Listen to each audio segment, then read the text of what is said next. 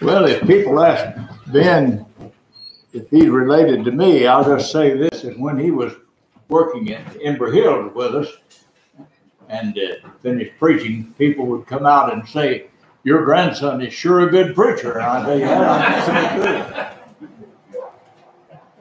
If that camp that I started hadn't done any more than to encourage Ben and Caleb to preach the gospel, it would have been well worth whatever effort we put into it. But I'm so thankful that they have been what they've been, and that others as well have gone forth to preach the gospel and encourage the work of the Lord in various places. I just recently taught a class on the book of Colossians, and the Apostle Paul made it clear that he had not been to Colossae, but he had heard about them, and he loved them very dearly. And he wrote this letter expressing his love and his prayers for them and his expectations and correcting some errors. I have not been here before, but I can assure you that my prayers have been with you. I've been very interested in the work from its very beginning. The church, of course, made a great investment in Ben and Emily and with Judah when they came here, and have continued to support them. And I bring you greetings from the church at Ember Hills, who have had a great interest in this work from its very beginning. Some of them have visited you and bring back reports to us of the joy they've had in being associated with you here in this meeting. So our prayers continue with you, and I just pray that God will bless you with growth internally in the faith as well as numerically.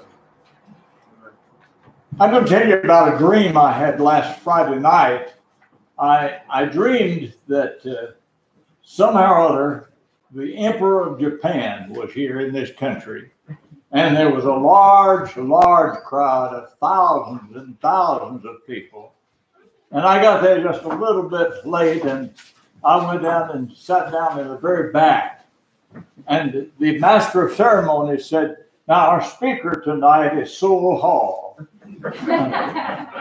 Me? What can I talk about? But as I was going forward to the front, I thought I'll preach about John 3:16 and 17. And I guess that's because I had it in mind. That's what I was going to talk to you about this morning. But I suppose that if I had just one text that I would want to present to the Emperor of Japan or to anyone else who had no knowledge at all of Jesus Christ, it would be this that we sometimes call the golden text of the Bible. I hope that you can actually quote it. I suspect that many of you can. But if you can't, I hope you'll turn to it and watch with us as we try to go through this text and see how significant is the message of this two verses. In verse 16 and 17 of John 3, which we read to us just a moment ago, there are three persons or groups of persons. In the first place, there's God. And our brother who led the prayer, I think in a special way, mentioned the qualities and characteristics of God. We could spend the whole time this morning talking about God and who he is and what his qualities are, but our time will not allow that. And I thought I would just read one verse, perhaps from 1 Timothy, the first chapter, and verse 17, where Paul is closing out that particular chapter. And he says, "Now to the King, eternal, immortal, invisible, to God who alone is wise, be honor and glory forever and ever. Amen." That magnifies God and brings to our attention some of the qualities that make him unique in all the universe, the creator, the one who made all things. But the second person, of course, that's involved is the Son, Jesus Christ. There are many sons of God, some sons simply by creation, some sons by adoption, but Jesus is the only begotten Son of the Father of God. And one who is begotten as a son has the same nature as the one who begat him. The son, or the begotten son of a bull is a bull. It has the nature of the Father who begat it. And if Jesus is the begotten Son of God, then this means he is God in nature and has the same divinity that God possesses. In the book of John, chapter 1, we're introduced to him and shown that he existed even before he came to earth. In the beginning was the Word, and the Word was with God, and the Word was God. He was in the beginning with God. All things were made through him, and without him nothing was made that was made. In him was life, and the life was the light of men. And the marvelous thing is expressed in verse 14, that the Word became flesh and dwelt among us, and we beheld his glory, the glory of the only begotten of the Father, full of grace and truth. I saw just this past week where someone had placed on Facebook a challenge that he had heard regarding God simply appearing. Why doesn't he just show himself and settle the argument about whether there is a God or not? And someone had responded, well, if one came into the world, healed all sickness, walked on the water, raised the dead, what would you say about that? That's not just a man. That's one who has power and wisdom and knowledge and authority beyond anything that any human being has.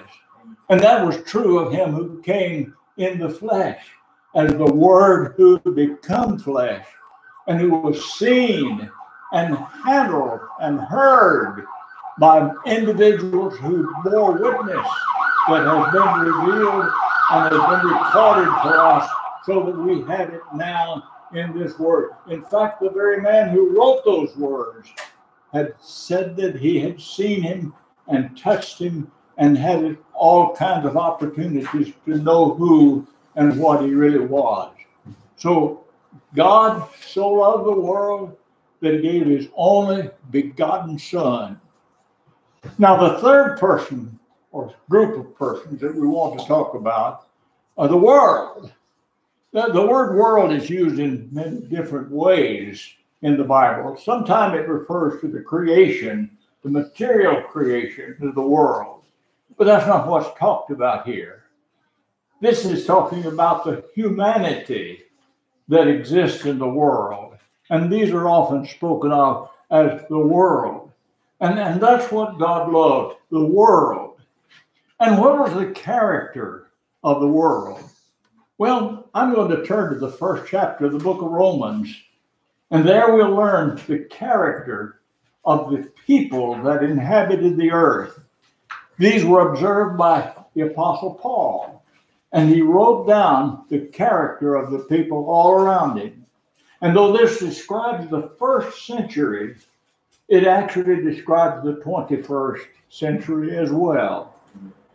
Being filled with all unrighteousness, sexual immorality, wickedness, covetousness, maliciousness, full of envy, murder, strife, deceit, evil-mindedness. They are whisperers, backbiters, haters of God, violent, proud, boasters, inventors of evil things, disobedient to parents, undiscerning, untrustworthy, unloving, unforgiving, unmerciful, who, knowing the righteous judgment of God, that those who practice such things are deserving of death, not only do the same, but also pardon me, approve of those who practice them. Now, that's not unlike our generation, is it? Our generation is characterized by those things. And marvel of marvels, that's the world into which God sent his only begotten Son. What would he do when he came into a world like this? Well, in the Old Testament, we have God actually, in a sense, coming, if not in person, through angels into such a world. And what was the result? Well, back in the book of Genesis, the 18th chapter, God appeared with two angels to Abraham. And when Abraham wondered why God had come, verse 20, the Lord said, because the outcry against Sodom and Gomorrah is great, and because their sin is very grave, I will go down now and see whether they have done altogether according to the outcry against it that has come to me. And if not, I will know it. God came down to see the sin in Sodom and Gomorrah. But that's not the only time. If you look back at the 6th chapter of the book of Genesis, those were in the days of Noah. And God looked upon the earth, and indeed it was corrupt. For all flesh had corrupted their way on the earth. And God said to Noah, the end of all flesh has come before me, for the earth is filled with violence through them. And behold, I will destroy them with the earth. So, if God sent his only begotten Son into the world, and he found it corrupt and evil, what would you expect? What happened to Sodom and Gomorrah? What happened to the world? Surely he would report to God the sin that he found on earth and destroy it. But marvel of marvels again, what you have in that text that we're studying this morning. God sent not his Son into the world to condemn the world, but that the world through him might be saved. God was not willing that any should perish. And so in spite of the wickedness, in spite of the immorality, in spite of the unworthiness that Jesus found when he came into the world, he didn't come to destroy the world, but he came to save it. And the interesting thing is not only to save it as God had saved Lot out of Sodom, or Noah in the time of the flood, saved their lives, but God wanted man to be so completely saved that he would live forever with God, should not perish, but have everlasting life.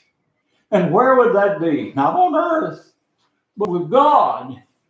God wanted those wicked, evil, immoral, sinful, rebellious people not only to be saved from death, but to be saved with him, to live with him forever and forever in his home. Would you invite such people into your home? God does. And God was making the arrangement for this kind of person to live forever with him. Why? Why? And there's just one answer. And you know what that one answer is. I'll tell you a little story. My daughter, oldest daughter, when she was a little girl, about 3, was always inquisitive. And one time on a Wednesday afternoon, I'd taken her down to the town, Westfield, New Jersey, not too far away. And we had gone to a place or two that interested her. And she wanted to go on down to what existed then at a 5 and dime store. Those things don't exist anymore. But she wanted to go down, and I said, no, honey, we can't do that. Why? Well, we've got to go on home. Why? It's getting late. Why? Well, we've got to go to service tonight. Why? Well, we want to go and study the Bible. Why? Because we love God. Why? Because God loves us. Why? And then what do you say? Then what do you say? Why does God love us? The only answer I can give is 1 John 4, verse 8. God is love. And the kind of love that God is not the kind of love that desires a lovable object. It's a love that reaches out to an unlovable object and bears all things, believes all things, hopes all things, and endures all things. That's the only explanation possible. God loved the world, the sinful world of which you and I are a part. But how could God, sending his Son into the world, keep them from perishing, make them worthy of eternal life with God? Well, the answer is that God so loved the world. The ultimate love sacrifices. A love that won't sacrifice is no love at all as far as the Bible is concerned. And God so loved the world that he gave. It wasn't simply a matter of sending that Son into the world to observe and determine what should be done. He gave that Son into the hands of this wicked world. And as it were, he said, do to him what you will. Do to him what you will. Why? Why would he do that? That's the only way man could be saved. The penalty for sin has always been death. In the garden, in the day that you eat thereof, you'll surely die. In the Mosaic dispensation, Ezekiel 18:20, the soul that sinneth, it shall die. And in the new covenant, Romans 6:23, the wages of sin is death. And if man had to die for his own sin, there would be no hope of eternal life. It would be the end for him as far as relationship with God is concerned. Somebody had to pay the penalty. Somebody had to die in order to relieve man of the penalty that he was due to carry. And God sent his Son into the world knowing in advance what would be done to it. God knew that when the Son came into the world, he would not be received with joy, at least on a broad, wide basis. In fact, in advance, God saw that he would be a man rejected of God and oppressed, afflicted, that he would be despised by the world into which he was coming in order to save it. Not only that, but God could see even in advance the kind of treatment he would receive at the hands of these men. In the 53rd chapter of Isaiah, he was despised and rejected of men, a man of sorrows and acquainted with grief. And God knew that he would be cut off out of the land of the living. That's in verse 12 of Isaiah 53. Why then did he die? Why did God allow him to go to the cross? We sang about that in that beautiful song just a few moments ago. And the answer is, surely he has borne our griefs and carried our sorrows. Yet we esteemed him stricken, smitten of God, and afflicted. But he was wounded for our transgressions. He was bruised for our iniquities. The chastisement of our peace was upon him, and with his stripes we are healed. All we like sheep have gone astray. We have turned every one to his own way, and the Lord had laid on him the iniquity of us all. Isn't that a tremendous gift that God has given? Giving his only begotten Son, knowing that that's what was going to take place. And on the cross even, he prayed, Father, forgive them, for they know not what they do. Who is it that shall be forgiven? Who is it that will receive the benefit? Whosoever. It makes no difference. It makes no difference what kind of background one has, rich or poor, educated, uneducated, nationality. Nothing makes any difference. Whosoever. And that's a beautiful, beautiful word. There's a song we used to sing, whosoever meaneth me. And isn't that wonderful? That there is no one that's shut out or barred from enjoying the benefit of the sacrifice of Christ. Even the chief of sinners, the Apostle Paul, before his conversion, said after his conversion, this is a faithful saying and worthy of all acceptance, that Christ Jesus came into the world to save sinners, of whom I am chief. And in that very text, he says that if he could save the chief, he can save any of them. And that's correct, except whosoever believeth in him. Believeth in him. Now, what does that mean?